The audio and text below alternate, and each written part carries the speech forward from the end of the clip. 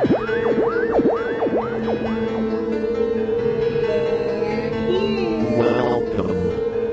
to Spooky South Coast. Look, I know the supernatural is something that isn't supposed to happen, but it does. AM 1420, WBSM presents Spooky South Coast with your hosts, Tim Weisberg and Matt Costa.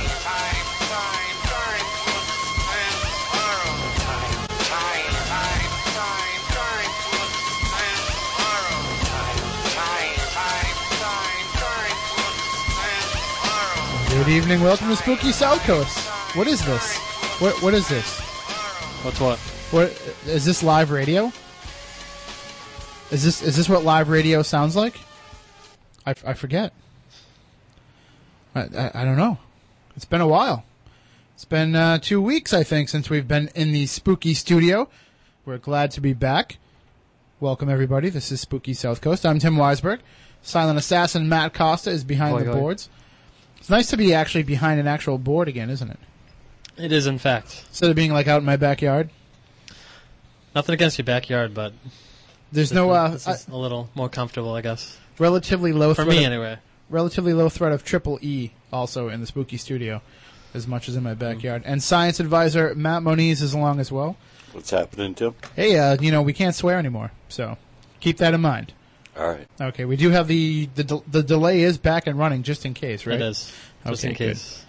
For those who missed it, we were off the air for 2 weeks for Patriots preseason football, and we were actually otherwise engaged. I was actually at both of those games covering them for the paper, but we did do special edition podcast programs on our website, SpookySouthCoast.com, also on iTunes, PodcastAlley.com, PodcastPickle.com, Podcast.com, and Podcast.net. So there's just a few of the sites you can get those shows in case you missed them. The first show, a little bit of controversy surrounding that one, a little bit of... Best show ever. That's the general consensus, is that it, some people did feel that it was a chance for us to open up, and you got to hear a little bit of what we are actually like ourselves, because we could say what we wanted to say, and we didn't have to have the radio filter that we magically have when we come back in here. So, Matt Moniz, did you hear anything from anybody specifically about, aside from the controversy, did you hear anything specifically about what it was that we discussed? Did anybody comment on the fact that we shared our personal experiences with the paranormal? Well, that's one of the things I got was people liked having our own personal input. What put us into looking into the paranormal, what were our little hook events that got us looking. Some people thought that our regular format that we do right now is more to their liking because they like structure, they like being predictable. And they like the news element of it, too. We try to present this program as maybe something that you hadn't heard before. A lot of the times it's something we haven't heard before. We try to not only bring in different opinions and viewpoints for the listener, but for ourselves as well, because if we're going to continue to learn about the paranormal, we can't just keep going with the same old status quo of what we've read and what we've agreed. We have to challenge what it is that we already accept. And I think these the show 2 weeks ago, the first podcast-only show, which runs at about 2 hours and 20 minutes, and that's without commercials and without bumpers and all that other stuff, but it really was just a chance to let our hair hang down, and as I said on the message board, even if nobody listened to that show, it was important for us to sit there and to do that show, to just have that bonding experience and to gain that better understanding of each other. Exactly, and the downside to that though is, if you are looking for some groundbreaking information on the paranormal, you weren't really getting it in that edition. Matt Moniz did share a lot of information with us about different aspects of things we haven't talked about, such as thought photography and other areas, but generally it was just a chance to really get to know us. And last week's program was a little bit more somber. The passing of legendary paranormal investigator Ed Warren about a week and a half ago. the day after he passed away on Wednesday. And on Thursday, we were able to secure about an hour on the phone with John Zaffis, his nephew and a previous guest here on Spooky South Coast. He shared with us the life and the legacy of Ed Warren. So if you haven't heard that show, please log on to SpookySouthCoast.com, iTunes, however you get the show, and give it a listen, because John does give us a little bit more insight into who Ed was as a person and as the person who trained him in paranormal investigating.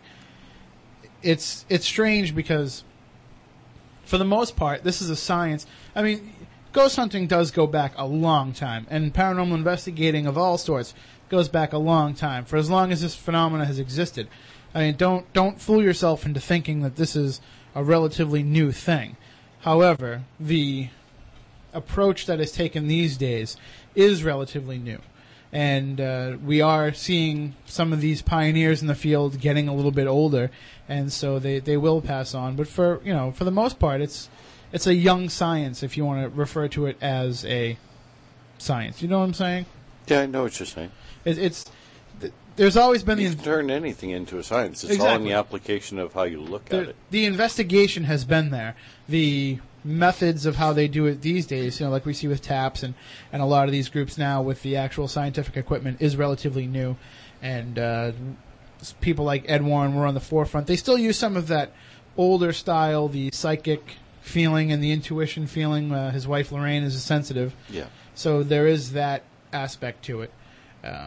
But, it's also progressing every day. Still doesn't mean that their input isn't valid. No, it's not just at all. one more piece of data that you can add to your collection. Do I discredit what they say? No. But do I require a little bit more corroborating evidence? Yes. Yeah. And I think that most people that look at the paranormal will have that point of view to it. They're willing to listen to a sensitive, to a psychic, what have you, a medium, however you want to refer to people that have that higher sense of awareness, that extrasensory perception. Not ESP per se, but that extra level of cognition that not everybody is able to exercise. And it does have its validity. I'd like to see a video. I'd like to see a photograph. I'd like to hear audio evidence and add that into the personal experiences, as I'm sure most of our listening audience does as well. Speaking of our listening audience, tonight we are going to have a little bit of a different structure to the show. We've talked about how we've had a structure and a form to the show. We basically bring a guest on every night, every edition, and we interview them for pretty much the whole show and talk to them about all different aspects of whatever it is that they're knowledgeable about. Tonight, though, because it's been a while since we've been on the air, and we know that people have had questions pop up in their mind, and they've had maybe experiences with the paranormal while we've been off the air, and we're going to give everybody a chance to call in and to share their personal experiences. We're going to throw the phone lines wide open tonight at 508-996-0500, 508-291-0500 for Wareham and the Cape. We want you to call in anything related to the paranormal that you'd like to share, be it an experience you had with a spirit maybe, or something you saw some strange lights in the sky. Any time in your life, it's wide open. If there's something that you're not that sure about and you have some questions about and you'd like to call in and ask us, maybe there's a chance that we could know. If not, we can certainly point you in the right direction of where to find more information. And, of course, Matt Moniz, our science advisor, has about 20 years' experience investigating the paranormal, so there's not too much he hasn't seen in that time. So any questions that you might have, please, 508-996-0500, 508-291-0500. We shared our first experiences with you via the podcast. Now, we'd like to hear your first experiences if you want to share them with us. And if you don't feel comfortable calling in, you can always go to our website, SpookySouthCoast.com. You can log on to the message board, sign up real quick. It's real easy. It's free. Register just so that we know who you are and where you're from. And you can share your stories with us that way as well. We'll read them on the air. If you have questions, we'll read those as well and try to answer them the best we can. So, but there is one thing that I want to talk about tonight, and that's something that we haven't really addressed on Spooky South Coast in the past, and that is the subject of urban legends. There's a lot of these urban legends out there. Now, urban legend itself is kind of a new term for what we used to call maybe old wives' tales. Old wives' tales, maybe not so much. That's more of sage advice and wisdom. Yeah, and superstition. These are more the stories, the fables, the myths of misconceptions. In some ways, yes, of just stories that you might have heard growing up, stories that you might have read about, but now with the digital age, it's taken on a whole new direction. Now, these stories that used to be something that you told each other around the campfire are now something that pops up in your inbox as an email and is taken as fact or news. For example, last week I put out a news story on a MySpace bulletin about a little boy who was given to the Red Sox for care. I forget the exact story, but he was abused, and everybody in his family, and the judge asked him who he wanted to be with. And they gave him to the Red Sox because there's no way that they could hit, or something like that. So whatever it was, I don't remember the specifics. He said that they weren't capable of beating anybody. Yeah, beating anybody. That was it. And of course, it was sent to me by Dan Pyers. So that's why I get a lot of funny stuff from my friend Dan. And so I sent it out as a MySpace bulletin, and a lot of people actually did misconstrue it as an actual news bulletin, as an actual news story, because it said that it was from the Boston Globe. So a lot of people were like, I can't find a link on the Boston Globe site to that story. What issue was it in? I want to cut it out and send it to somebody. And it was just, it was another one of these email jokes that become something bigger.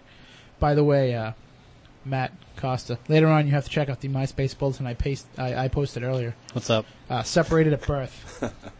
You have to check that one out later on. That's all we'll say about that on the air here. But if this was the special edition podcast, we could talk all about it, but we have to actually behave ourselves now because we're in the spooky studio. So, but we're talking about urban legends here, and livescience.com, which is one of the great websites that I check all the time for some of the up-to-date scientific information out there. They also like to have fun with the information that they're dealing with, too. It's not all straightforward academic articles. And right now they have an article posted up there about urban legends and discrediting a lot of these urban legends that have gone around for years and years and years. So I thought it'd be fun to maybe go over some of them, maybe try some of them out, and also to ask the audience out there what urban legends they may have heard, because while we might not have all heard the same stories, we have all heard variations of similar themes. And I think that if you look at cultures all over the world, there's probably similar themes throughout all these cultures. Not everybody's going to claim to have alligators in the sewer system, but there is a lot of these storylines and ideas that do carry through. Some of them are probably based on some degree of fact, or maybe, a rare instance where something really did happen and it just becomes more blown up. So we'll go over some of those, and we'll let you know what we think in terms of some of these urban legends, and we're going to test at least one of them out. I can tell you that. So you want to stay tuned for that. And of course, please share with us any urban legends you may have heard. 508-996-0500, 508-291-0500. Again, phone lines are open for the entire program tonight, so we can take your calls on anything paranormal. We know that you want to share it with us. So why don't we take a quick break here, and on the other side, we will read some of these urban legends to you from the livescience.com website, maybe share a couple of our own that we have heard as well. And we're going to see if we can get Christopher Balzano on the phone, the webmaster of the Massachusetts Paranormal Crossroads website. We'll see if he wants to join in on the discussion, because after all, masscrossroads.com is the intersection of reality and legend. So we'll see if we can get Chris to join us. But again, please, we want to hear from you. 508-996-0500, 508-291-0500. We'll be right back here on Spooky South Coast. Crystal Expectations is an extraordinary experience. Crystal Expectations has books, jewelry, candles, incense, oils, CDs, tarot decks, religious and fantasy statues, and cultural items from around the world. Crystal Expectations offers a wide variety of services including Reiki, Kuan Yin, magnified healing, and meditation. Do you want to find out the influences in your life and what the future holds for you? Call to schedule a tarot or Hindu astrology reading. Crystal Expectations' knowledgeable staff has over 40 years' experience in a wide variety of spiritual disciplines. They can provide instruction in spiritual cleansing for yourself and techniques to reduce negative influences in your life. Crystal Expectations is located at 854 Brock Avenue in New Bedford, serving those interested in the paranormal and spiritual for over 18 years. 508-990-7898 or visit crystalexpectations.net. You can also email them at crystalx@verizon.net. There's a multi-legged creature crawling on your shoulder. I will hunt down the alleged attacker and spread him the kingdom come. Come on, let's go find that spider. Let's find your mom to take care of that spider. Honey, we're in the living room. We need you to kill a spider. He's crawling up my wall.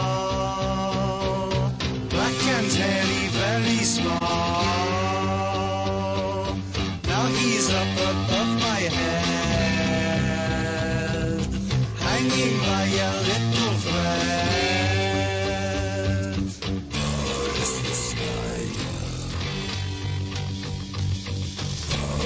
Welcome back to Spooky South Coast. Tim Weisberg, Matt Costa, and Matt Moniz here as well. And joining us on the line, we have the administrator of the Massachusetts Paranormal Crossroads website, masscrossroads.com. Chris Balzano is here with us. So what's going on, Chris? What's going on with the Mass Crossroads website? Is there new and exciting stuff? I know there's a big convention coming up. Yep, there's a big convention up called the Monster Mash on October the 13th, Friday the 13th, close to me here in Watertown. So I'm just kind of getting ready for that. We're going to be talking a lot about the Bridgewater Triangle. We've got me and Aaron and Chris Pittman are all speaking at it. You can go to massmonstermash.com or massmonstermash.org if you want to find out more information. And other than that, I've really been it's interesting you guys are talking about urban legends. I've been collecting a lot of urban legends with Massachusetts origins lately, and I'm just kind of working on some hauntings that I'm getting, and of course my book. So now, what have you heard? Pretty busy. I'm sorry? Things have been pretty busy. Oh, I can imagine, especially with the haunting season coming up. It's only going to get worse. Yes. What exactly? What are some of these urban legends in Massachusetts that you've been researching? Well, some of them are actually true urban legends. One of them was an urban legend that President Bush once passed a resolution to commend the Boston Strangler. To commend why would he commend the Boston Strangler? Well, it's something that is partly true. It was the Texas legislature of which Bush was not a part of at that time. But in 1971, I believe it was their state senate. Senator Tim Moore proposed an official state badge of appreciation to DeSalvo for unconventional use of population control. And his point was that he was trying to basically say that no one ever reads the resolutions that come forward; they just sign them, and so it actually passed. Well, I guess he was right then. I think, one person objected to it because they'd actually read it, and they actually had an official day of recognition for the Boston Strangler in Texas. That is both ridiculous but not surprising.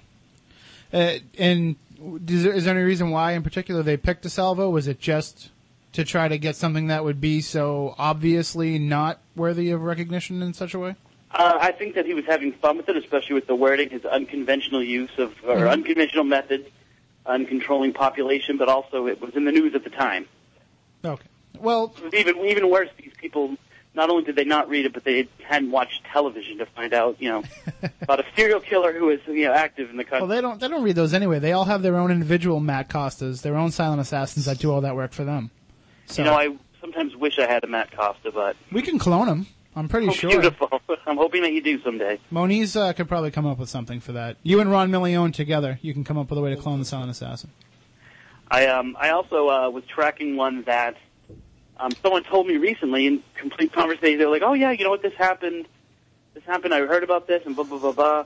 And that was I call it the penguin's best friend, and it's that an autistic boy was found missing in the New England Aquarium, and the they eventually found him. When they brought him home, he went right up to his room, and his mother was kind of like, well, that's weird. I haven't heard from him in an hour. When she got up there, when she had gotten up there, he had actually stolen one of the penguins out of the penguin exhibit. Well, and this is an urban legend that has actually been going around for years, that had its rebirth in the fall, like November of last year, when the Flight of the Penguins came out. Mm-hmm. And if you call the New England Aquarium actually had a huge press conference back in December saying, we do not have one of our penguins missing. It was not taken by an autistic kid. But when I called them to find out, the woman that I spoke to said, oh yeah, we get 2 or 3 calls a day of people still trying to find still trying to get the autistic boy's penguin back into the exhibit. So now it's funny that you mentioned the aquarium, because when I was growing up, I moved around a little bit, and I went to 2 different schools that were in 2 different towns, and both of those schools had a former student before I got there, that had fallen from the top of the tank at the New England Aquarium down to the bottom and had to be rescued. So either they really don't do a good job of keeping their eye on the kids up top, or that's another one of these urban legends that gets around pretty well. Unless, I don't know, maybe your contacts over there told you that, yeah, we lose kids down that tank all the time, and they're basically shark food. Well, actually, they made a point to say that, it's so high that there's no way anyone would ever be able to get over the fence. Mm-hmm. There's this huge thing of water, so no one would ever be able to cross the water. The water's too cold. So they're claiming that, it would take an utter fool and probably somewhat of a ninja to actually get across all that stuff to be able to steal. Well, animals. Don't count out the penguin stealing ninjas either. I mean, all these urban legends have to have some degree of truth in them somewhere, and those penguin stealing ninjas might just be the root of all of this. Yeah, well, they're hitting the nation, the penguin stealing ninjas. So. And we might have to have them on the show, because it's definitely a phenomenon. And we were talking on the phone before we came back to the show here while we're in break, and one of the legends here, I'm going to go over some of these off and on during the course of our conversation, but basically these all come from livescience.com. And of course, if you Google, can't use that anymore. If you internet search engine web search, I don't know if you heard, Google's trying to stop the rest of the world from using Google as a generic term for searching on the internet. Huh, that's actually interesting. Yeah, they're trying to copyright it, and at the same time, when we call all soft drinks Cokes, and when we call all tissues Kleenexes, they want to eliminate Google. But anyway, if you internet search for urban legends, you'll find a lot of these same ones that we're talking about anyway. And one of the big ones that I found on this list, and let me see if I can find their exact wording of it. Let's see here. The Vanishing Hitchhiker. One of the oldest known urban legends around, this ghostly tale goes back to a time when the mystery hitchhiker was picked up in a horse and buggy. The passenger is often a young girl who, upon reaching the address she has provided, is found to have disappeared from the back seat altogether. The driver discovers his charge to have died several years earlier. Completely unverifiable, but a chilling tale nonetheless. And of course, it's a little bit different, but Massachusetts has its own version of that legend. Why don't you share, for the listeners unfamiliar, exactly what that is? That would be the red-headed hitchhiker of Route 44, who is seen on the Rehoboth-Seekonk line, and follows a very similar pattern to what they say in those legends. He is seen either outside of the car, or people drive through him and then stop, and then get out of the car, and he's either doesn't show up again, or he's perfectly fine on the side of the road. He usually ends up taunting them in some way. It always kind of ends with an exclamation point with the red-headed hitchhiker. Either he'll control your radio, and his voice will come over the radio, or he'll vanish, like in the classic legend. I think that's a circumstance, though, where genuine hauntings happened, most likely in the 50s, 60s, and early 70s. People began to hear about it, and then they began to kind of transfer all these things that are part of that vanishing hitchhiker legend and attach them to him. Well, it could also be that, these well-traveled roads do have legitimate hauntings, and it's just a similar circumstance in all of these cases. I mean, it's not to say that it is an urban legend necessarily. I know that here we've taken phone calls about a similar spirit that travels up and down Route 6. Mm-hmm. So, I've actually heard a few things about Route 6 as well. And similar to that situation, or just something different? Almost exactly to that. That's because that's what we heard. We heard the red hair and the flannel shirt, and basically the same description. So maybe I haven't heard the same description. I've heard of the same kind of driver. I mean, same kind of person, but wearing different clothes. It was and a woman as well. The interesting thing is, I know that there in recent years there's been a couple of deaths along Route 6, which might have kind of heightened the paranormal activity there if it is indeed happening. And do you think that maybe each time something like that happens, it only just fuels the fire for these urban legends to keep growing? I think it does. I think that a lot of unexplained things happen on roads like that, and a lot of deaths add weight to it. But I do also think it becomes, you want to get involved in what's going on. You want to have experience what someone else experiences. So if someone you know has had a genuine experience, sometimes you come forward with kind of a variation on it, or you change their story. But I know that 6, for example, is kind of slowly getting a reputation as being, one of the most haunted roadways in Massachusetts. Well, it does go all the way to San Francisco.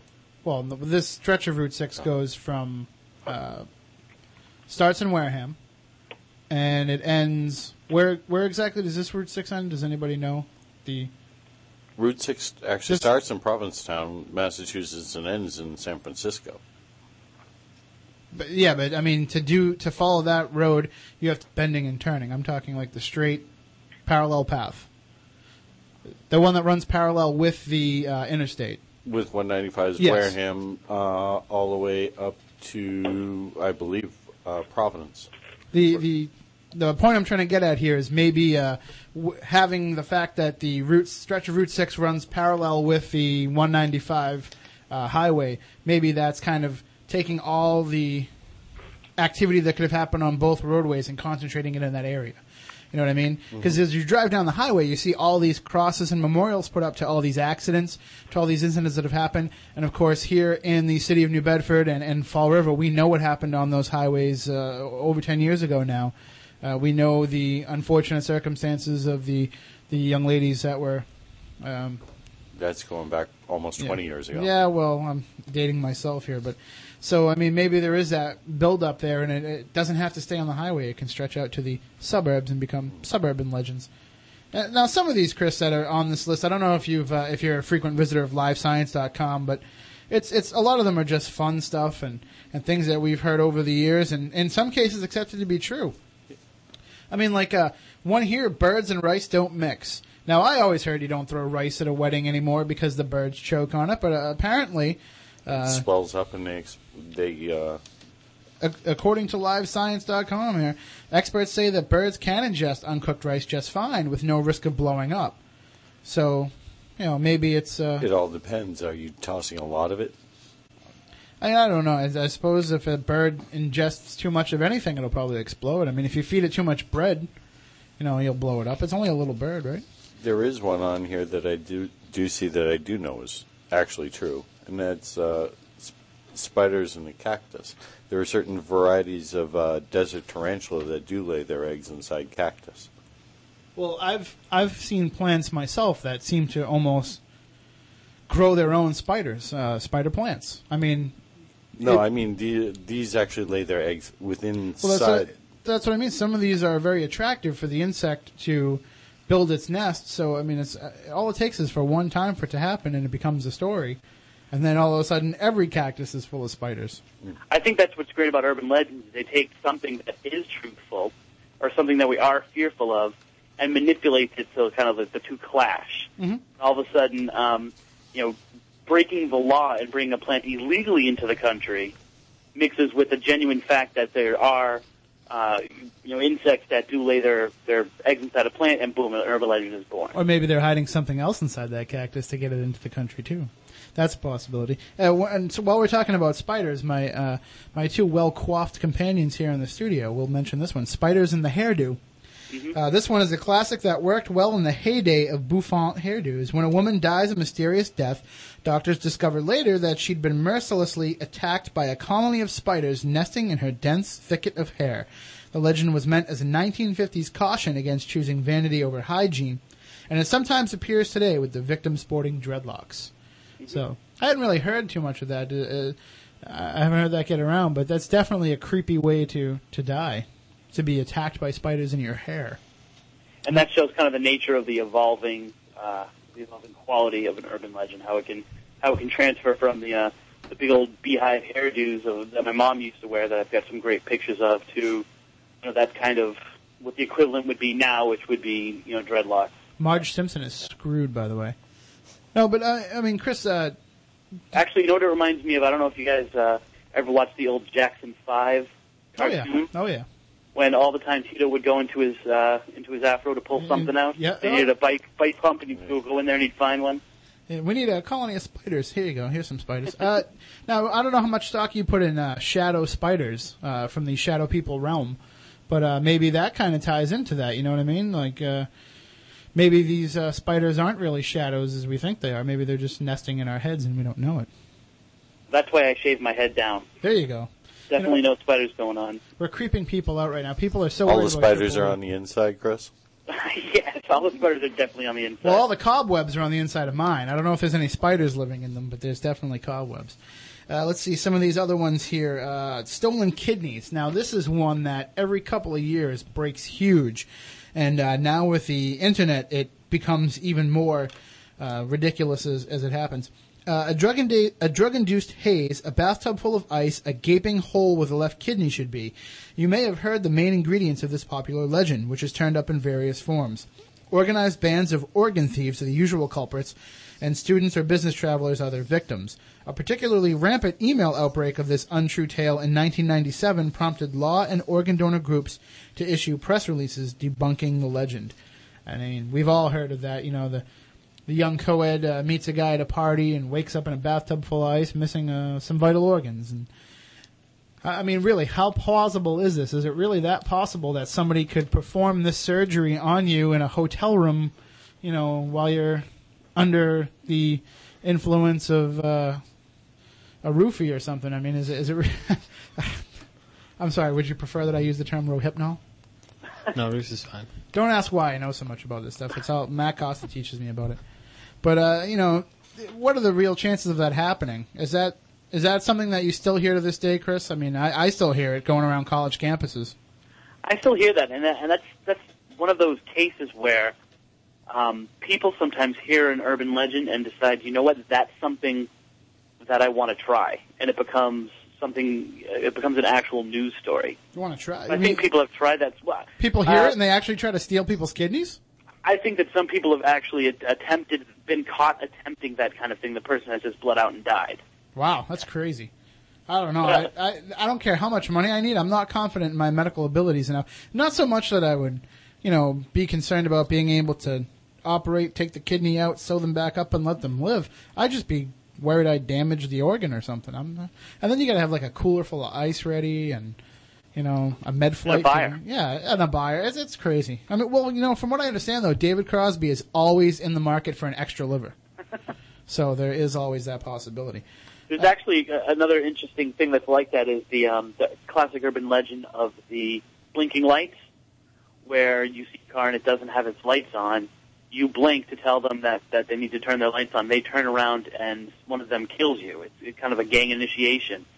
And for years that was a classic urban legend. I think it was actually even used in the movie Urban Legend. But then what happened was gangs started to adopt that. They were like, hey, yeah, that sounds like a good initiation. So there are circumstances where urban legends are just kind of there, and they've been passed down from years, and then all of a sudden it catches on and people make it come to life. Yeah, I think we did actually have a problem. I remember reading in the newspaper a few years back when I was in high school that they were advising you not to flash a car that didn't have its headlights on because that was actually happening. I don't know if it progressed to the point of murder, but there was definitely some harassment going on to people that drove around that way.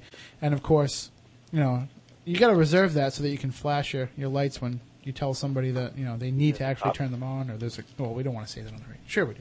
When there's a cop.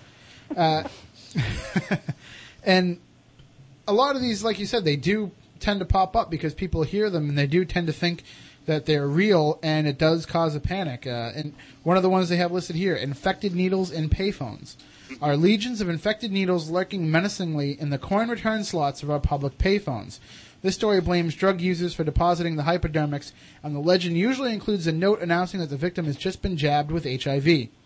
The change isn't worth it, email warning scold, but the U.S. Center for Disease Control and Prevention says otherwise. The CDC had never had reports of this happening or had been asked to test any needles infected with HIV, and the reports seem to have no foundation, the agency maintains. But you still hear this all the time. You still hear these on the news. A news story or a newspaper story will announce that there is a rash of, it doesn't necessarily have to be an infected needle. One of the ones that I remember hearing years ago was scorpions. People were placing scorpions in the coin return slots of payphones. And you would think, why would they do that? Why would they buy a scorpion and put it in a coin return slot if they're not going to get anything out of it? There are people in this world that are sick enough to do something like that. So when you hear these stories, and they, our natural inclination is to believe the negative in people, and so it does not sound out of the realm of possibility. Have you ever stuck your finger in a coin slot to see if there's any change in there? Oh, I always do now. Well, I always make sure, and also a variation of that is needles on seats at movie theaters. No, now that one I hadn't heard. That's kind of a variation of the same thing, and then when you prick with the needle, there's a note attached to it that says you're infected. So now I always check, because I know I'm a teacher now, so I definitely always need money. I'm always checking those coin slots. And I'm always looking down before I sit down to make sure there are no needles. Well, also being a teacher, you always have to look down anyway because you never know there's going to be a frog or a mousetrap or anything either. So. Well, exactly. At least in the case of when I was in school. Let's see some of these other ones that are here. The poodle in the microwave. The protagonist here is usually a hapless old lady just looking for a quick way to dry Fluffy off after a bath. Microwave raise plus squishy, meaty poodle equals, well, you can do the messy math yourself. While there's no evidence that this has ever been done unknowingly, pet owners with less innocent motives have been caught nuking their furry friends. And, of course, what I always hear is the hamster cryogenic experiment. No, it's all right with houseflies, Matt. Don't worry. It's all right with houseflies. But the hamster experiment where somebody freezes the pet hamster in the freezer and then tries to bring them back to life in the microwave and forgets to set it for defrost and leaves it on high instead, and you have hamster shake all over the inside of the microwave. So, and if you have heard any of these any versions of this, or if any other urban legends that we're not covering here, please call us up, share them with us. 508-996-0500, 508-291-0500 on the message board at SpookySouthCoast.com as well. Have you ever had any Tim Hortons coffee, Chris? No, I haven't. Apparently, it's huge in Canada. And their iconic coffee and donut shops keep customers coming back with their fresh brewed goodness. Or is it something else? According to this tale, American visitors who either got hooked on or had reactions after drinking Tim Hortons' famous coffee blame the outlet for lacing its recipe with nicotine. The story was so widespread that the company had to issue a press release denying the coffee contains anything addictive, besides coffee. It's their story, and they're sticking with it. So, I really hadn't heard that, but I suppose the logical candidate here would be Dunkin' Donuts. Don't they say that about the Colonel's chicken? That they have in some sort of addictive ingredient? Addictive chemicals. I'm still not. You can't convince me that McDonald's doesn't have something in their food, as much as they swear that they don't. And we've seen the film Super Size Me, and I think they put crack in the Shamrock Shake. There's got to be something in there. A little Jameson's maybe. I don't know. Shot of Jameson. But really, it does have that certain sense and flavor to it. When you walk into a McDonald's, no matter what you eat in there, tastes like McDonald's. A salad tastes like a McDonald's. You know what I mean? It has its own flavor, so there's got to be something in it. Maybe it's this special sauce here, which is another one of these legends. Possibly the most gag-inducing legend out there, the tumor in the chicken sandwich story, involves a woman who discovers that the mayo in her lunch isn't mayo after all. It is a growth belonging to the chicken that has exploded in her mouth. The fact that most fast food chicken is so hyper-processed is a good thing for once and makes this tale incredible. So that's actually another one that originated in Massachusetts. Really? Yep. The first two reports of the exploding growth came from Massachusetts. Now, they didn't actually, of course, because it never happened, but the person was supposed to have lived in Massachusetts. I remember years and years ago, McDonald's put out a variation of the Chicken McNugget where it was and excuse me for using the political incorrect term, but this was 20 years ago, the Oriental Chicken Nugget. And what it was is it came with duck sauce instead of the regular sweet and sour sauce, and it came with chopsticks. And apparently there was some sort of issue where they found beaks or claws or something in it, and they had to discontinue it. And it was generally regarded as an urban legend. McDonald's put it to rest, and they said, the reason why we canceled these is because they didn't sell, plain and simple. People like the chicken nuggets the way they are. They don't want this variation. But then we find out maybe 10 years later when they first introduced, the Mighty Wings, and the woman found the chicken head. Do you remember that story, Chris? No, I don't. You got to look it up online because they actually have a picture of the fried chicken head. Like somebody dipped it in the batter and fried it, not even realizing that it was a actual head of a chicken. If there's a picture, it's got to be true. Oh, of course. I mean, it could have just been a coincidental chicken wing that looked like a head. I don't know if they actually ripped it open to find out, but it'd be interesting if they did. Trying to see what else here we have. Pee in the pool. We have to cover pee in the pool. Because how many times do you, especially now, Labor Day weekend, as much as the weather might not be conducive to it, but everybody goes swimming, everybody goes in the pool, and, natural inclination to have to let a little relief out. And what does everybody always say? I put a chemical in the pool so that if you go in the pool, it's going to turn red, and I'm going to know that you did it. Well, chemicals that turn pool water red at the hint of urine are an embarrassing prospect, but thankfully for some, they just don't exist. So, Matt, what do you think of that, being a chemist? Is that true? Not completely. There are certain chemical indicators that we use in testing all the time that you can put in that changes color for the detection of urea. Well, look at it like the this. amount it would take to put into the pool would be, you wouldn't want to be swimming in it to start with. I know that when I use my facilities at home, the water is a lovely shade of blue beforehand, and when I'm done, it's a green color. So, I mean, there are... we're now telling pee jokes on Spooky South Coast. But there is a tendency to be able to alter the color of water when urine is present. So it's not an unbelievable prospect, and it certainly does a good job with me. I was always afraid that I was going to embarrass myself and everyone else. So one of the chemicals talking about is phenolphthalein. It'll turn it pink. That's in Diet Coke, isn't it? I don't know. I'm pretty sure. Look at the ingredients here. I'm pretty sure it is. Because I remember when my wife was pregnant, she had to stop drinking Diet Coke because it has phenolphthalein in it, and Diet Pepsi did not. So she made the switch because apparently it's bad for you when you're pregnant. Maybe this is just another urban legend that we are discovering right now. No. No phenolphthalein in there? No. Phenolphthalein. Oh, phenolphthalein. Oh. Well, there's also an urban legend out there that I'm somewhat intelligent, so ignore that one as well. And coming up on the time of year for this one, razor blades and Halloween candy. Someone ruined the fun for all of us, spreading this cautionary tale about razor blades turning up in apples, candy, and other treats given out at Halloween. Intense parental candy scanning ensued, though actual occurrences of booby-trap goodies are extremely rare. Most of the fear-mongering developed because of the 1982 Tylenol tampering scare. Now, every year at Halloween, we hear the local hospitals open up their x-ray machines for trick-or-treaters to run their candy through to make sure that there isn't any foreign substances placed into that candy. So, are they being overly cautious? Is this something that is unnecessary? Chris, when you went trick-or-treating, was there a ritual, a process before you could have your candy? Usually it meant my mom and dad picking out everything they wanted first.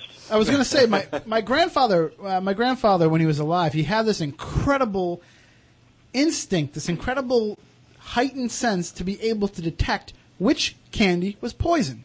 He just knew which candy had some sort of poisonous substance put into it. And he would always save me the trouble of having to eat that candy and die. And he would put it aside and he would say, luckily for me, it's a small level of poison and an adult can consume that much poison without any kind of negative reaction to it, and it seemed to me that it was always like the Bullseye caramels and the Snickers bars, and nobody ever poisoned the popcorn or the bag of pennies. So, it's interesting they say that it might date back to the Tylenol scare. The 1982 Tylenol tampering scare. Right, because there's actually, and this is what happens, people always think they might have the origin of it, but if I remember correctly, in Halloween 2, there is a scene of several kids who have had their candy tampered with razor blades, like the apples with the razor blades. Mm-hmm. And, that predates, what's that, 1977, 78? Yeah, about there, yeah. Halloween 2. So it's just one of those things where, and then you said something else where they thought they had narrowed it down. It always seems that these urban legends, people think they can nail down exactly when it started, and then they find out, there was a variation of it in there. Yeah, it's been going on well before that. Well, speaking of 70s horror movies that might have lent to some of these, alligators in the New York City sewers. This favorite supposes that colonies of alligators are milling about in the NYC sewer network, released there by people when they realize the cute baby gators they bought in Florida do in fact grow bigger. Experts say it's unlikely an alligator could survive in the cold of New York, however, and let alone the toxic bacterial stew of its sewers. So I'm still not going to go in there and take the chance. The alligators might not be able to survive it, but the jumbo sewer rats certainly can. Yeah, alligators are the least thing to worry about when you're in the New York sewers. Yeah, just the liquid substance that's in there alone is enough. And, of course, it wouldn't be talking about urban legends if we didn't mention the number one urban legend that every kid learns about growing up, Pop Rocks and cola, the explosive combination. Can mixing fizzy Pop Rocks candy with cola be a painful carbonated eruption in the stomachs of our nation's youth? Alarmingly, yes, according to a legend that circulated soon after the popular but odd candy was released in the 1970s. The company that manufactured the confection tried to soothe public fears, with tests proving decidedly otherwise, but has had little success eradicating this legend. So what we're going to do is right now we are going to disprove that legend right here live on the air on Spooky South Coast. We're going to prove that the Pop Rocks and soda urban legend is indeed a myth. We have science advisor Matt Moniz was able to, in the lab, develop, he just went to the store and he bought a couple of packages of Pop Rocks. This is regular Pop Rocks. It's actually the bubblegum version, but it's still the same idea. It is entertainment for your whole mouth, real popping action. And the active ingredient in this being hydrochloric acid. So there is that. And we also have the cola necessary to conduct this experiment. Chris, if you don't mind bearing with us here, we're going to do this now.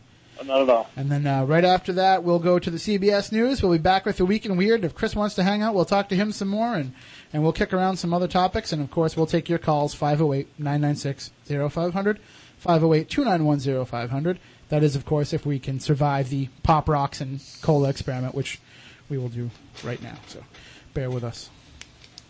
We get soft drinks at the ready. Matt, hold out your hand. I'm going to give you some Pop Rocks. Here we go. Matt has Diet Coke now. Does that give him a distinct advantage? Does the phenolphthalein prevent the explosion? All right, here we go. Jennifer, Adam, I love you. All right, let's all do this together. All right. Oh, you can hear the Pop Rocks in your hand, Matt. All right, here we go. Now, what do? You put them in your mouth and then drink the soda? Is that the plan? Are we supposed to leave it in our mouth? I think so. Then, yeah. All right, we're running out of time. 1, 2, 3, go. Try and drink it. Go.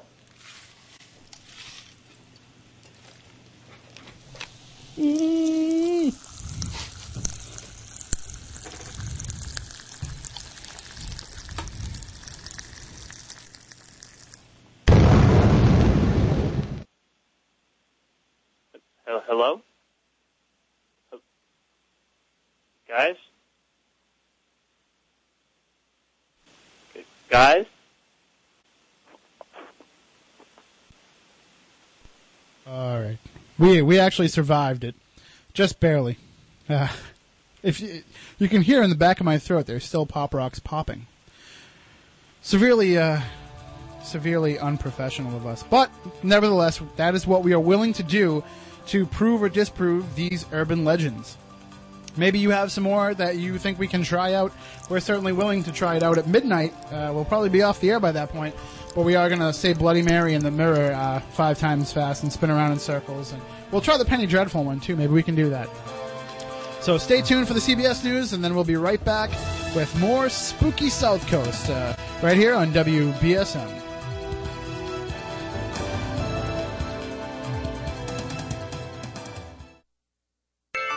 Do you know what that music means? Ooh, we're stuck in an elevator? No! Wrong! Spooky South Coast is back. I can smell your fears. I'm not afraid. You will be.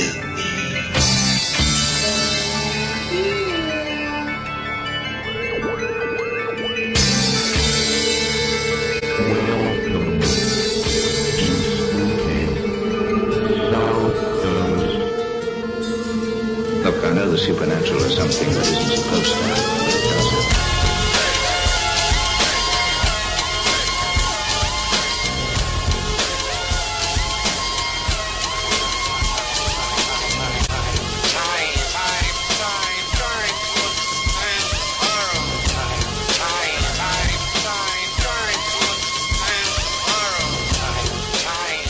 Our number 2 of Spooky South Coast, here on what is going to soon be a stormy night.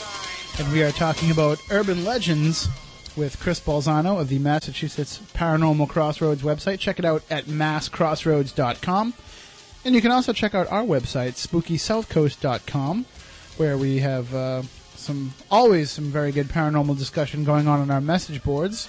We also have the blog up there where you can listen to all the previous programs as well. And soon enough, we will have a link up there to the Spooky South Coast store. If you go to cafepress.com/SpookySouth, you can get all your Spooky South Coast merchandise needs. And with the holiday shopping season right around the corner, you know, who doesn't need a Spooky South Coast clock? A Spooky South Coast dog t-shirt? We've talked about the thong. We don't need to talk about the thong, but it's there if you want it. And for the men, there's also Spooky South Coast boxer shorts.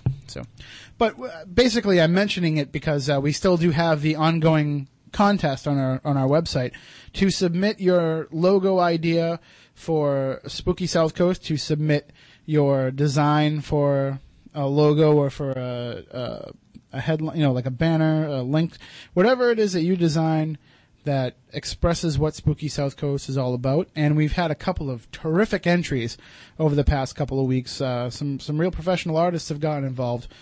And we're big fans of both of these designs that have come out so far. We're big fans of all the designs that have come out so far. We're going to put them all up there eventually. We're going to have everybody vote on which ones they like. We haven't really determined if we're going to make the final decision or we're going to let the votes determine the final decision. We'll come up with it. We'll figure it all out. But that's the way that it's going.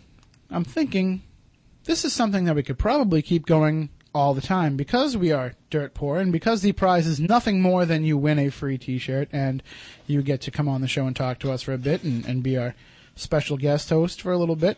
That's something we could probably keep going. So there's other ideas that we have for shirts, and if people are willing to lend their talents to it, So how about for the month of September, we changed this contest up a little bit. And let's see if people can maybe design a Science Advisor Matt Moniz specific logo or a Silent Assassin specific logo. Try that out. Check out your hand at that. And, we feel bad having to have you use your talents to benefit us. We really do.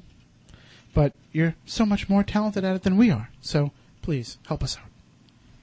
That's the end of the personal plea segment of the show. And just going over the calendar here of what's going on. Are you all right? You still eating those Pop Rocks? Yes. That's dangerous. Tempting fate. But going over the calendar of some goings on here, there's definitely some things that you want to check out happening because, of course, we are now into September, and this is the time when the paranormal season kicks it up a notch. So if you want to go out there and experience some of these tours, if you want to visit some of these haunted houses, our friends at the Factory of Terror, who we're going to try to get to come on the show with us, they start on September 15th. And they put on a phenomenal display down there in Fall River. We're going to talk with them because they're a very interesting story. They are not the kind of people you would think would run a haunted house. They are not really big fans of horror and schlock as much as they are the sublime thrills. Also, if you are willing to travel down to the Cape, or if you are on the Cape already listening to us via podcast or over the airwaves there, you can take part in the Barnstable Village Haunted History Walking Tour created by Derek Bartlett, founder of the Cape and Islands Paranormal Research Society. It is a spine-tingling walk through the ghostly past of Barnstable Village, where you will hear stories of ghosts, mysterious vanishings, smuggling, and the history that makes this quaint New England village unique. The evening includes a 2-hour walking tour, sometimes longer depending on how it goes and how involved they get, of the village's haunted locations, and participants will visit places such as the Crocker Tavern, the Old Jail, Cobb's Hill Cemetery, which is Cape Cod's most haunted building, the Barnstable House, and many others. Hear how Barnstable contributed to the start of the Revolutionary War and why a woman got tarred and feathered for her actions. The public tours are offered throughout the spring, summer, and fall. They're in the greatest demand during Halloween season, so you want to reserve right now. $15 for adults. Kids 8 to 13 are $8, and 8 and under are free. They also do private tours at a cost of $20 a person. And the Halloween tours are, like I said, they are in the most demand. So if you want to get involved with those tours, call Capers, the Cape and Islands Paranormal Research Society, at 508-224-7321, or visit capers.com. These tours are going on every weekend here coming up. Friday, September 8th, Saturday, September 9th, Friday, September 15th, Saturday, September 16th, and Saturday, September 23rd. They will not take part on Friday, September 29th, because on that day, Rosemary Ellen Guiley will be the guest speaker. The author, Rosemary Ellen Guiley, will be the guest speaker at the Capers Open Meeting at Cape Cod Community College, talking about the ghosts of Angela Webb, a true and shocking account of a house in New Jersey that traps the doomed souls of its occupants, including the spirits of suicide victims, accidents and untimely deaths, and even a lustful ghost that likes to have sex with the living. Somebody call Rosemary, get me an address. I'm sorry. Oh, all right, I'm back. So that will be September 29th, 2006, from 7 to 9 at the Cape Cod Community College. Again, all this information is up on capers.com, CAIPRS.com. And also on September 30th, the day after that presentation, you can walk the Haunted History Tour with Rosemary Ellen Guiley. She will be joining Derek and the Capers group on that trip. So that was a special price of $20 for that for adults, children 8 to 13, $10. So again, visit capers.com for all that information. We will have Rosemary Ellen Guiley on the program the week before that. So if it's the 30th, we will have her on the 23rd of September to talk about the Ghosts of Angela Webb and many of her other books that she's written, which I know Matt Costa is a big fan of. He has quite a few of them himself. So are you reading one right now, Matt? Or? I'm perusing through the Encyclopedia of Ghosts and Spirits. Excellent. And speaking of encyclopedias, there is also the book by Jeff Belanger out there, the Encyclopedia of Nightmares. Please get yourself a copy of that book and start reading it and going through it. Go to cafepress.com/SpookySouth, order the Spooky South Coast Dream Journal, and start recording all your dreams, because coming up soon we are going to have a show about dreams and dreaming, nightmares, lucid dreaming, all this different aspects of the dream state. And also we are going to talk with, as soon as I can get one to agree to come on the show, we're going to talk with a sleep expert, because so many of these paranormal phenomena that take place are actually sleep disorders that can be misinterpreted. So we will focus on that sometime in the future, but we're going to want you to have some of your dreams ready to be discussed, to be analyzed, to be dissected. So start writing them all down. Now that we've gotten through all of that business that we had to take care of, that's 2 weeks worth of business built up right there, because we got lazy when we weren't on the air. We're like, we're not on the radio. We don't need to actually plug anything or do any work. So all we did was joke around, have some burgers, almost burned my house down, but we still did The Week in Weird.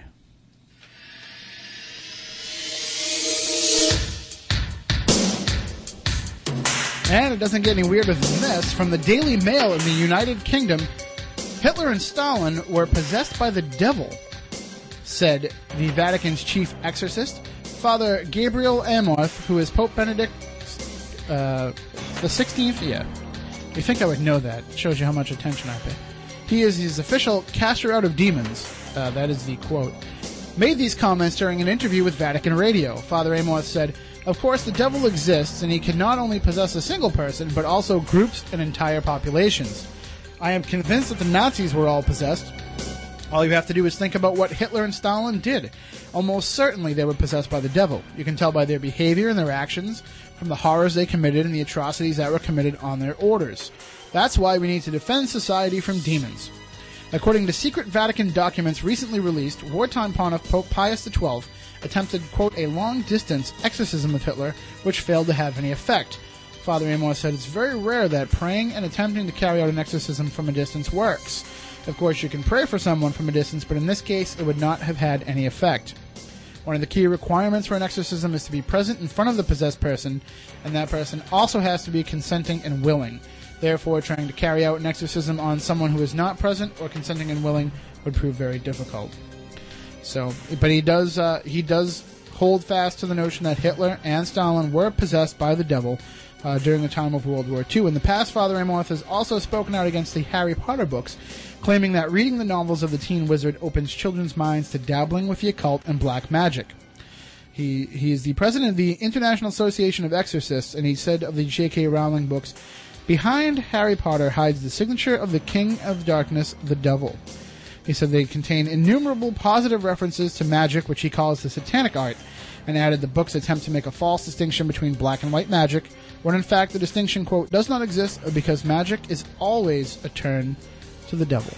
So, I don't know how I feel about this. I don't know if I like the old way where the Vatican kind of kept the exorcism ideas in-house, or now that they are out there and they are offering courses to other members of the clergy to try to get them trained to be exorcists. Is it reflective of the times? Is it reflective of the beliefs of this Pope and his administration? I mean, time will tell. We'll see what happens. We know it's too late for Stalin and Hitler, so we'll see what happens in some of these other conflicts that are breaking out around the world. If Stalin and Hitler were indeed possessed by the devil, maybe some of these other leaders that are threatening freedom now are in a similar situation. Matt Costa, what do you have for us that's weird? The Arizona Daily Star reports that the remains of actor James Doohan, who played the Starship Enterprise's chief engineer Scotty on Star Trek, will be blasted into space in October. The actor who inspired the catchphrase, "Beam me up, Scotty," even though it was never actually uttered on the show, died a year ago at the age of 85. Houston-based commercial company Space Services originally planned to blast Doohan's remains into space last year, but the flight was delayed to allow more tests on the rocket. Doohan's ashes will be blasted up along with the remains of up to over 100 people, including astronaut Gordon Cooper, who first went into space in 1963. After a short flight, the rocket will return to Earth with the capsules holding the remains. The second flight in December will send the capsule containing Doohan's remains into orbit, where it will remain for several years. The capsule will eventually drop out of orbit and burn up in Earth's atmosphere. To mark the flight of his final frontier, Doohan's family will hold a service for his fans on the day of the launch to pay tribute to him. Thousands are expected to attend, many in costume. They're not going to be in costume. They're going to be in Starfleet uniform. It's not a costume. They've earned those uniforms through many years of study and dorks. No, I'm just kidding. I'm a huge Star Trek fan myself. I don't actually own the uniforms, but I am a fan. My question is, was the delay of beaming up his ashes have anything to do with they didn't have enough dilithium crystals to get the rocket up to warp speed enough? Are you calling him fat? Is that what this is all about? He was a large man. That's a lot of ashes. Yeah. So they were trying to actually incinerate him. They were pushing him in, and they said to the guy, they're like, "No, you got to push harder." He's like, "I'm giving him all he's got." Poo stuck in the honey tree. I'm giving her all I've got. Yeah, Matt Moniz, why don't you give us all you've got and beam us out of here with this? We're going nowhere fast, so. All right. This comes from the Associated Press. I find this rather tragic, but maybe some people that are into ghost hunting may take a very valuable lesson from this. This is the no joke time of the week and weird. This is a public service message. Okay, this comes from the Associated Press out of Columbus, Ohio. A grand jury indicted a man Thursday on 5 counts of felonious assault in the shooting of a teen who was seen sneaking around the outside of his house, where her and her friends considered a spooky area. Each count returned by the Franklin County Grand Jury against Alan Davis, 40, carries a sentence of 3 to 8 years in prison. He is accused of firing a rifle from his house at a carload of girls after hearing them outside his house on the night of August 22nd.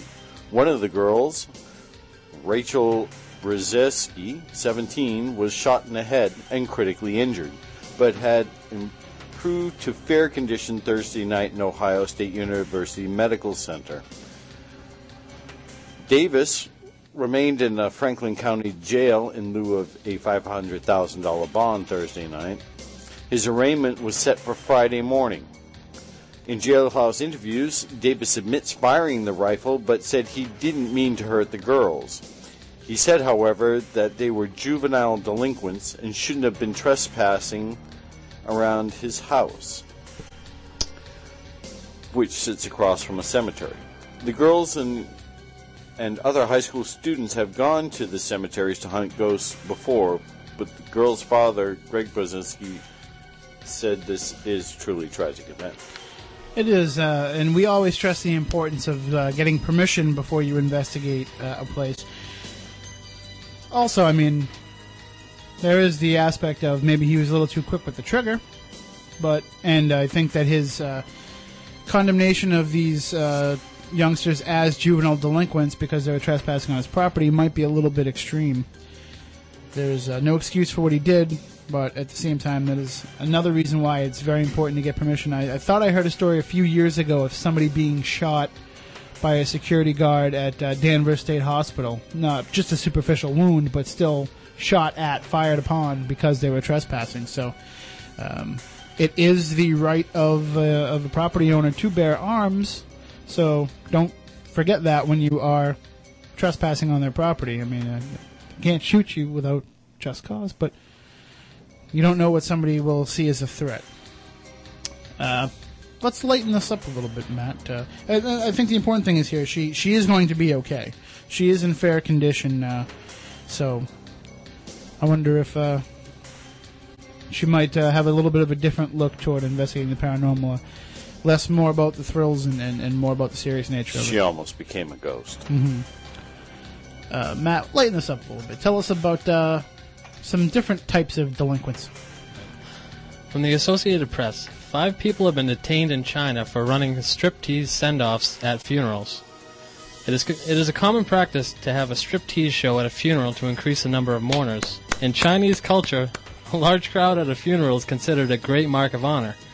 But recent arrests in the eastern province of Jiangsu could signal the end of this tradition. The arrests in Donghai County... Donghai, yes. Laugh it up.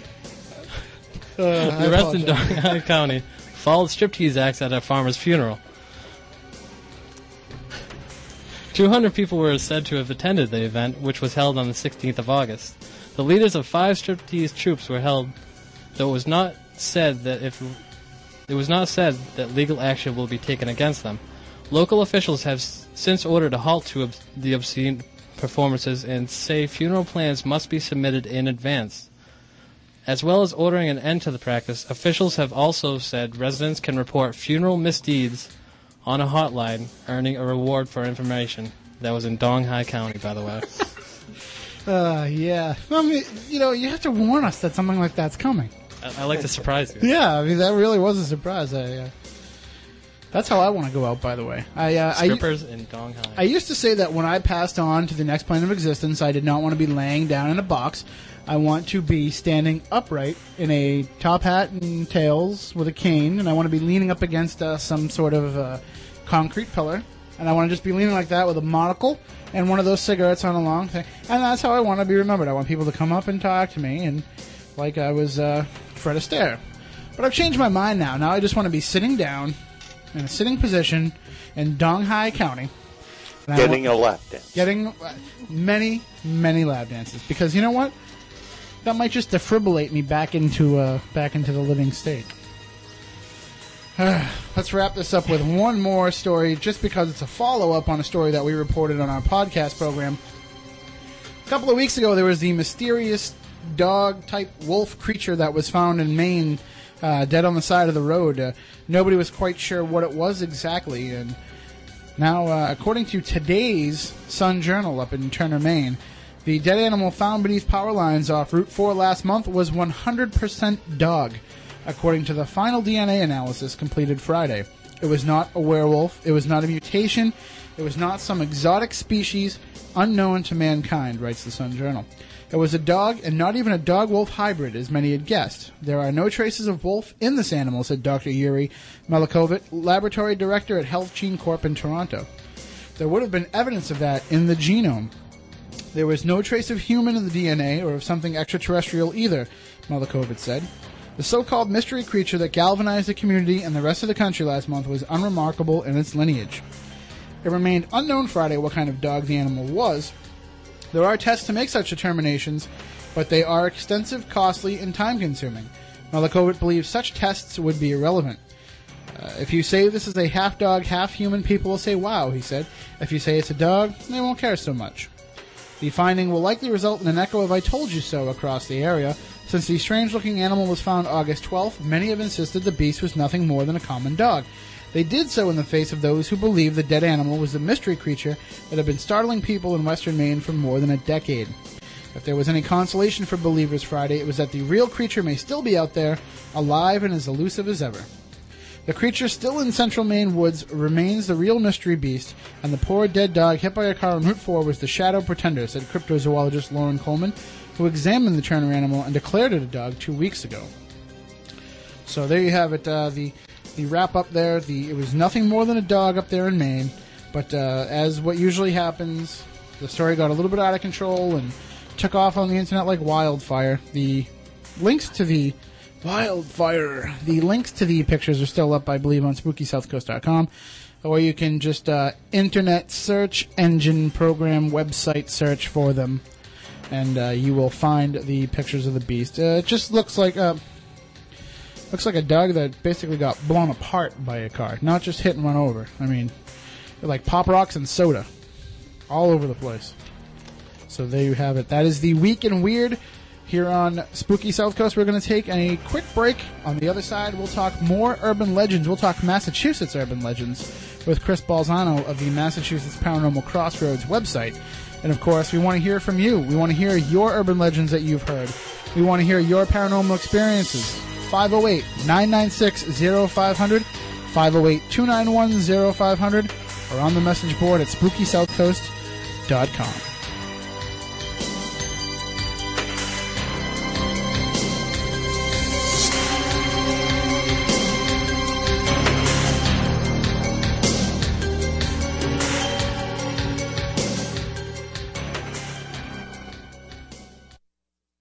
There is a creature alive today who has survived millions of years of evolution without change, without passion, and without logic. We've got a panic on our hands. It will attack and devour.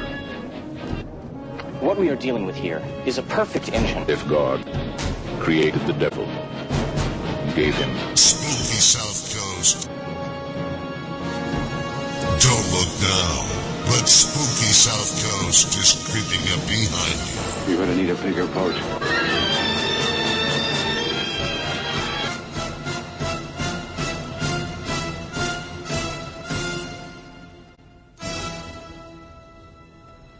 I'm waiting for it. I just don't know where to come in.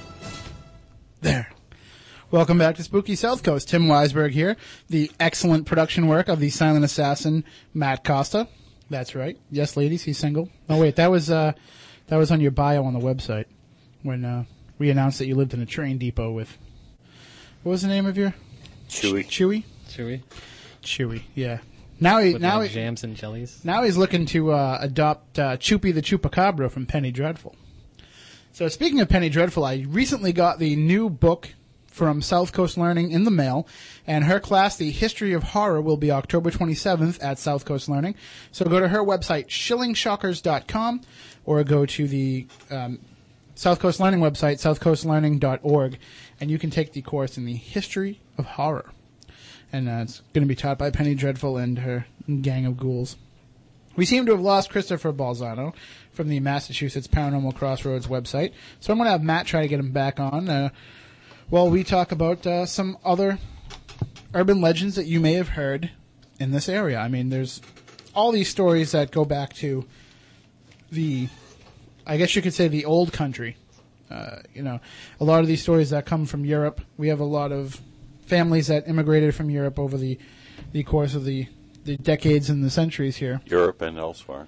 Yeah, exactly. And older countries and older continents are just more superstitious, and they're more, I don't want to say in tune with that type of thought process, with the idea. Well, it's more ingrained in their society. Exactly. I mean, they come from cultures that are quite old. So I mean, for them to come here to the New World and to have, I don't know, I don't want to say the modernist society impose themselves upon it. We're talking about urban legends, and some of these quote-unquote urban legends that sound quite new and quite modern are just twists on old stories that are folklore and mythology that have been with us for decades and centuries, and so many of those still hold true. I mean, we've talked to people here on the show that have had experiences with witchcraft, experiences with alien visitations, and these are all just maybe the modern perception of the same type of phenomena that have been going on for years. In all of your research, Matt, and all of your experiences out in the field, I mean, how much of your time was spent chasing down these urban legends, or even more so, the older superstition myths and legends? Well, like I was talking to you guys before a couple of weeks ago, the first thing I started studying was religions and the various folklore that went along with them. And they all shared the same common traits, going back to, earlier civilizations. Basic pagan belief systems are the source of a lot of what we have today, as far as our superstitions. It's also the source of our civilization as well, so it's a double-edged sword. These traditions and folklores would be carried on from clan to clan, and they're pretty much found worldwide. And then from there, they would progress into what we have today. The stories may change over time, the names of the people or the circumstances, but roughly a lot of it stays the same. Well, we'd like to hear your experiences with urban legends, ones you may have heard growing up, ones you may have experienced, and you can tell us that they're not urban legends, they're actual fact. 508-996-0500, 508-291-0500. And, of course, the lines are totally open. You can talk about anything to do with the paranormal. You don't have to just necessarily stick to the topic, because here at Spooky South Coast, we try to help, we try to answer questions, we try to offer advice, we try to connect people with the right sources that they need to talk to things. We may have a general topic of discussion, but we don't hold you to it. You can call up any time with any questions, any thoughts, any theories to discuss anything to do with the paranormal. And speaking of paranormal, the most paranormal guy I know, Chris Balzano, from the Massachusetts Paranormal Crossroad, he comes back in with us here on Spooky South Coast. How you doing, Chris? You back with us? Okay. I'm back with you guys, yes. It's good to know I have the title, the most paranormal guy you know. Most paranormal guy. You know what's funny, though, is I say that, but he's actually like, you would never guess when you meet Chris that this is what he spends his time working on, because you just seem like a regular normal person. So don't take that as a compliment, though. We don't like normal here. No, I tried to not be normal as much as possible. So, yeah, you were saying before that you have been investigating specific Massachusetts urban legends, and we talked about some of the ones that you've heard about, but there must be a whole slew more that you've heard over the years. There are. There's two specifically. One's an older one, and one's kind of evolving, on a week-by-week basis, it seems. The older one had its origins in 1981, when all of a sudden, out of nowhere, there came all these reports out of Boston of clowns that were abducting or assaulting small children. So these kids were reporting that clowns were jumping out of black or white vans, oftentimes with weapons and or their pants down, and trying to get the kids into the van. This became such an epidemic of these reports that the Boston police reported that these were real kidnappers, that you should protect your kids from the clowns, and that they were around just about every corner. During the entire time, there was no actual assaults that ever happened. There were no reports of abductions. There were no even real credible sightings of these people, but the word spread. Maybe some people that are older in the audience remember this, but there were actually news reports on the evening news. They would have, just so make sure you keep your children away from clowns with Uzis. And it spread. It originated here in Boston, spread to the suburbs, East Boston, Everett. I remember living in Everett at the time, and my parents telling me to not go outside and talk to any clowns that I ever saw. And then it spread to other parts of the country. Which was actually a big problem in Everett. Anyway, aside from this, there are just clowns on the street all the time, right? Well, don't forget, this was also right around the time of John Wayne Gacy. Well, that's actually what I was going to say is, if you look back on it, 2 months before the first report came out was when he was actually convicted. Yeah, but, I mean, I was being a little bit facetious myself, but if you saw a clown walking on the street, even in 1981, something was up. Something was not right. Anyway, I mean, aside from these reports. As long as he was at McDonald's. Even that clown's a little bit weird. But it just seems like another variation, too, of one that I always heard growing up was the blue van. I don't know, like I said, I moved around a lot, and it seemed like there was just always instances of a blue van that was driving around picking up kids. Now, isn't this the same blue van that would be crashed and have the 8-track of Stairway to Heaven still playing? I don't think it's that same blue van, no. This was, but this one was mobile. Mobile. I said mobile. It was mobile. It was moving.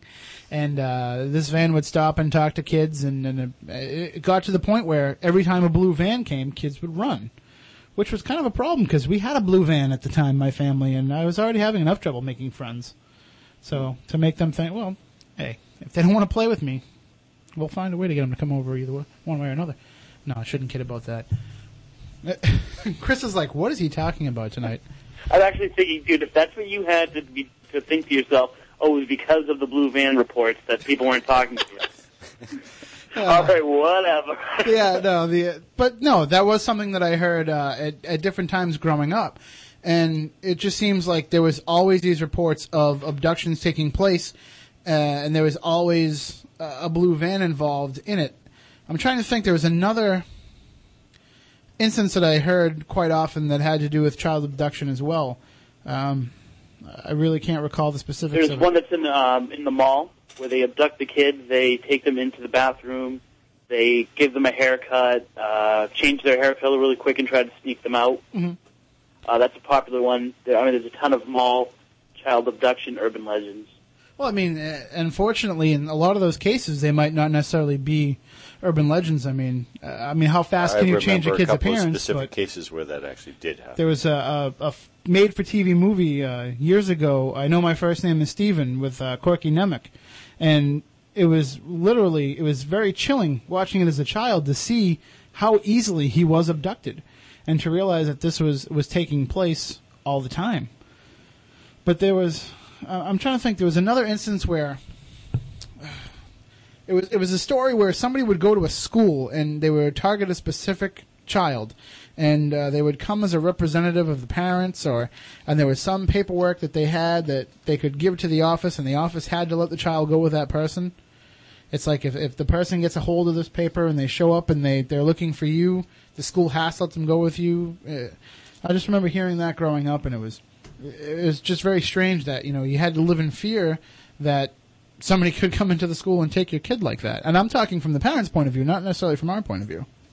It's funny because when I was interviewing people in the area who were of the age that they were children when this clown thing was happening, they're still kind of traumatized by it. Yeah, did they ever catch those guys? Like, I remember, my mom made us travel in packs all the time, and so, and what happens is it kind of plays upon those worst fears that we have as little kids. Another one, too, that would always pop up, I know in one year in particular, I remember when it was actually true, but especially on Halloween time, there was the escaped convict urban legend going around, where 2 escaped convicts had made it out, and because it was Halloween, they were able to blend in and just look like 2 guys that were in Halloween costumes and escape out into the general public, and they were going to knock on your door and take over your house and force you to give them shelter. And I'd heard that, a couple of times growing up, and then I want to say I was 16, so let's say 92 or 93, there actually was an incident where I think it was Bridgewater, Plymouth, a couple of convicts did escape on Halloween night and were out in the general population. They were afraid they wouldn't be able to find them just based on that story. And Halloween seems to be ripe for urban legends. I think it's probably because authorities and people that kind of pass these "don't you do that" ideas down to us hate the fact that it's such a chaotic time. So you have, your candy's poisoned. There are escaped lunatics around every corner. Malls are going to blow up. But deep down inside, though, isn't that part of, I don't want to, in a twisted, morbid way, isn't that kind of the enjoyment of Halloween? To go outside and to have that fear, but, you still have a little bit of a sense of safety because you want to believe it's an urban legend, but that fear does add to the Halloween experience. It does. But I think that it also is maybe the adults trying to make it not as enjoyable for them. They use it as a cautionary. Or maybe as you grow older, you start not liking that fear as much. Well, we're going to take our last break of the night, and on the other side, we'd like to hear from you. Any urban legends that you may have heard over the years. Matt Moniz has one he's going to share with us, but we would like to hear from you. 508-996-0500, 508-291-0500, and on our message board at SpookySouthCoast.com. Share with us your urban legend stories, what you might have heard. We know there must be a whole ton of them here in the South Coast area that we haven't even touched upon, so let us know about them. We'll be right back here on Spooky South Coast. Turn on all your lights, lock the doors, and pull down the shades. Spooky South Coast is back.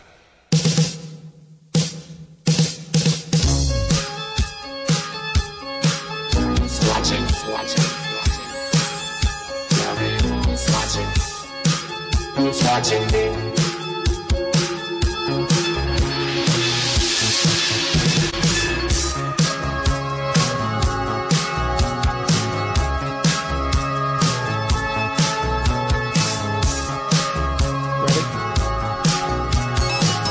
Ready? I'm Eddie Murphy in the Party All the Time video. Visual gags. They work terrific on radio. So in the final few minutes here of Spooky South Coast for this evening, we'd like to hear from you. Any urban legends you might have to share with us that we haven't covered already. 508-996-0500, 508-291-0500. But before we get back into the urban legends, just have a little note for one of our regular listeners and regular callers, Christine, who shared some of her experiences with Rick Hayes a couple of weeks ago. We had Rick Hayes on, and he got a relative of hers coming through from the other side while they were talking on the phone. And I just want to let you know that I spoke with Rick and his people over there at Life's Gift, and they have a copy of the book on its way to me. And then when it comes here, I will leave it here for you. So there you go. I don't want her to feel like I forgot about her because they print those books themselves, so it takes a little while for it to get going. And she said that it is on its way here. So as soon as it gets here, we will let you know, and we will leave it here for you because Rick was very impressed with the spirit that came through, and so they felt that they want you to be able to realize how you can better get in touch. And, of course, Rick's going to come back on with us sometime in December. He's going to take your calls, and he's going to see if he can get similar readings for anybody else that calls in. So it should be interesting. I'm definitely looking forward to that because in some cases, some of these people that claim to have visions of the other side or communicate with the other side, it's a little bit bland and it's a little bit general. But reading some of Rick's books and hearing about some of his cases, he gets very specific and very detailed. So it should get really interesting. But right now we are going back into the topic of urban legends. And, sooner or later, Chris, we're going to have to just start making up some of our own urban legends here and seeing if we can get them to circulate around. I think they have no trouble with new ones popping up all the time, but I'd be more than happy to spread as many rumors as I can. I like doing that. I like trying to cause trouble. It's just, it'd be interesting to see, like, what we could come up with and to do a little bit of an experiment to see if they can develop into something more than they are, because it just takes a little bit of truth or a little bit of believability, and then it just blows up from there. I mean, how many of these stories have we heard from the time we were children? We were talking, Matt Moniz and I were talking before the show about the Bloody Mary legend, and I'm sure everybody knows what that is, but why don't you explain for those who don't, Matt? Looking in the mirror, saying Bloody Mary a certain number of times. The number may vary depending upon where you grew up and what have you, but supposedly the spirit of Mary would appear, and you can also use her as an invocation to do levitations of friends and stuff like that. The Bloody Mary legend does alter as well. In some cases, you can only do it at midnight. Right. Some cases you can only do it at 3 a.m. Or a full moon, or there's all different kinds of possibilities with that, and there are some other ones that you hear, growing up, just things that you don't want to do. The basic superstitions of walking under a ladder, crossing a black cat's path, stepping on a crack. Yeah, all that kind of, and to this day, I mean, I still won't step on a crack. Do I honestly think that my mother's back is going to break because it happens? No. I mean, there were some times where she would get me mad enough, I'd be up there stomping on the cracks to try to get some. Just kidding, Mom. Happy birthday. No, really, it's her birthday on Monday. I just thought I'd work that in somehow. But you just hear all these stories. I will say to this day, I mean, Matt Costa has seen me when I'm cooking. If I spill a little bit of salt, I do throw it over my shoulder, and it has to be my left shoulder. I totally avoid the number 3 in all possible ways, shapes, and forms. I won't set an alarm clock to go off at 3. I won't leave the car if the clock is on something 3. It's just something strange that I do. We all have our little idiosyncrasies like that. You have any, Chris, yourself? Or? Actually, I had to berate my wife a few days ago about this one. Is that there's an old Italian superstition that if you walk over a child, that child won't grow. If you walk over a child, If you walk over a child, the child won't grow unless you then intentionally walk over them the opposite way. And so my parents have told me for years that that's why I'm so short. And and my little one, who's now almost 15 months, is not exactly growing like a tree, so I saw her walking over him, and I had, what are you doing? What are you, crazy? He's not going to grow, so... Well, luckily I don't think anybody's walked over my son because he's being a beast. Do you have any? Is that a way of controlling the growth? Can I, if I start walking over him, will it slow it down a little bit? Maybe. And does he have to be Italian? Yeah, I don't think you have to be Italian. No. No, you don't. It's just we need an excuse for why we're short. Well, I mean, some of my relatives are of the Jewish faith and of Yiddish heritage, so you don't even want to get started with the superstitions in terms of that culture. I mean, that's almost everything that they do is superstitious. Well, they've had close to 8,000 years to build them up. Yeah, exactly. And the Irish people, they have plenty of superstitions and plenty of legends and lore that they observe even to this day. If you go to Europe and you go to some of these older countries, and they do have that respect for the tradition, even if it isn't true, even if it's just hedging your bets and playing it safe. It never hurts. But also, if you're going to look at an urban legend, it's important to look at it and try to determine what the degree of truth is, so that we're not all running around scared and paranoid all the time. And that's pretty much all you can do. You agree with that, Chris, or do you think we should just... No, I think we should, and I think that there's a certain amount of those that study the paranormal, those that are ghost hunters or paranormal investigators, even if you don't consider yourself a legend seeker, you have to know them, because there are so many hauntings, so many haunted places that you hear about that you say, well, that kind of sounds like this other haunting that I heard of that, it's kind of an urban legend. So I've had people just flat out tell me of this haunting always that they heard of from someone else that really just mirrors an urban legend. So you need to know these myths, because, not only do they say something about us, they're kind of the way that we, express our fears and pass stories down and things like that, but they also, in a very realistic way, or a very real way, affect investigating. And it's easy to fall into those traps. Absolutely. Well, Chris, we thank you for joining us tonight on short notice to share in our discussion with urban legends.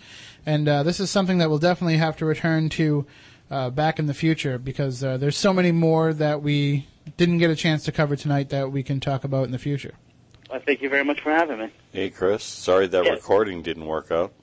Yeah, that was kind of weird, the way that happened. You're good at that. You're good at making things not work when they're supposed to, or making things work when they weren't supposed to be on. He's a magnet for that kind of stuff. Well, unfortunately, he had a negative effect on my research, so... It's all right. Gee, thanks. I don't know. I'll get over it. Don't worry. But well, again, we thank you, and we'll definitely have you back soon, and we'll talk about that conference coming up. We will have the organizer of the conference on soon, and we'll discuss more about what's going on, and we'll talk about what your presentation will be there as well. Excellent. Keep up the good work, guys. All right, thank you, and you as well. That's Chris Balzano, the administrator of the Massachusetts Paranormal Crossroads website. Visit his website at masscrossroads.com, and if you want to learn a little bit more about that conference, you can go to Monster Mash. Let me find the exact address so I don't mess it up. Monstermash. I did lose it. We'll have a link up to it. Here it is, right here. That will be massmonstermash at hotmail.com is the email, or at massmonstermash.org. So that'll do it for this week's edition of Spooky South Coast. Stay tuned to the message board and the blog. We'll have more information coming up about who next week's guest is going to be. We have a bunch of big shows planned once we can line up all the stars correctly. So for Matt Costa, for Matt Moniz, I'm Tim Weisberg. Stay spooktacular, everybody.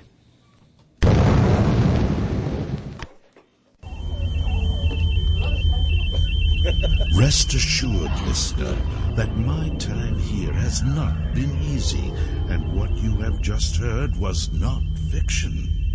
Although, in many a desperate moment, I most certainly wish it had been. It's over for now, it seems. Or at least, until yesterday begins again. Tomorrow.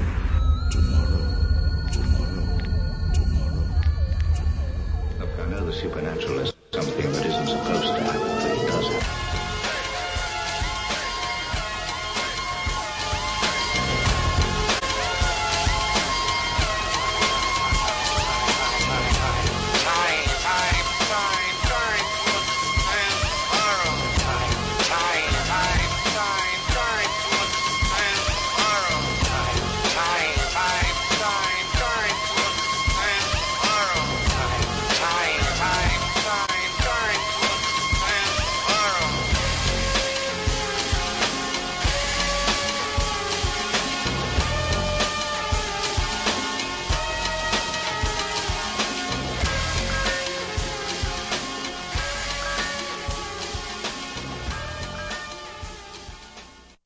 I want to ride the trail with the kid. Billy the Kid. Prince of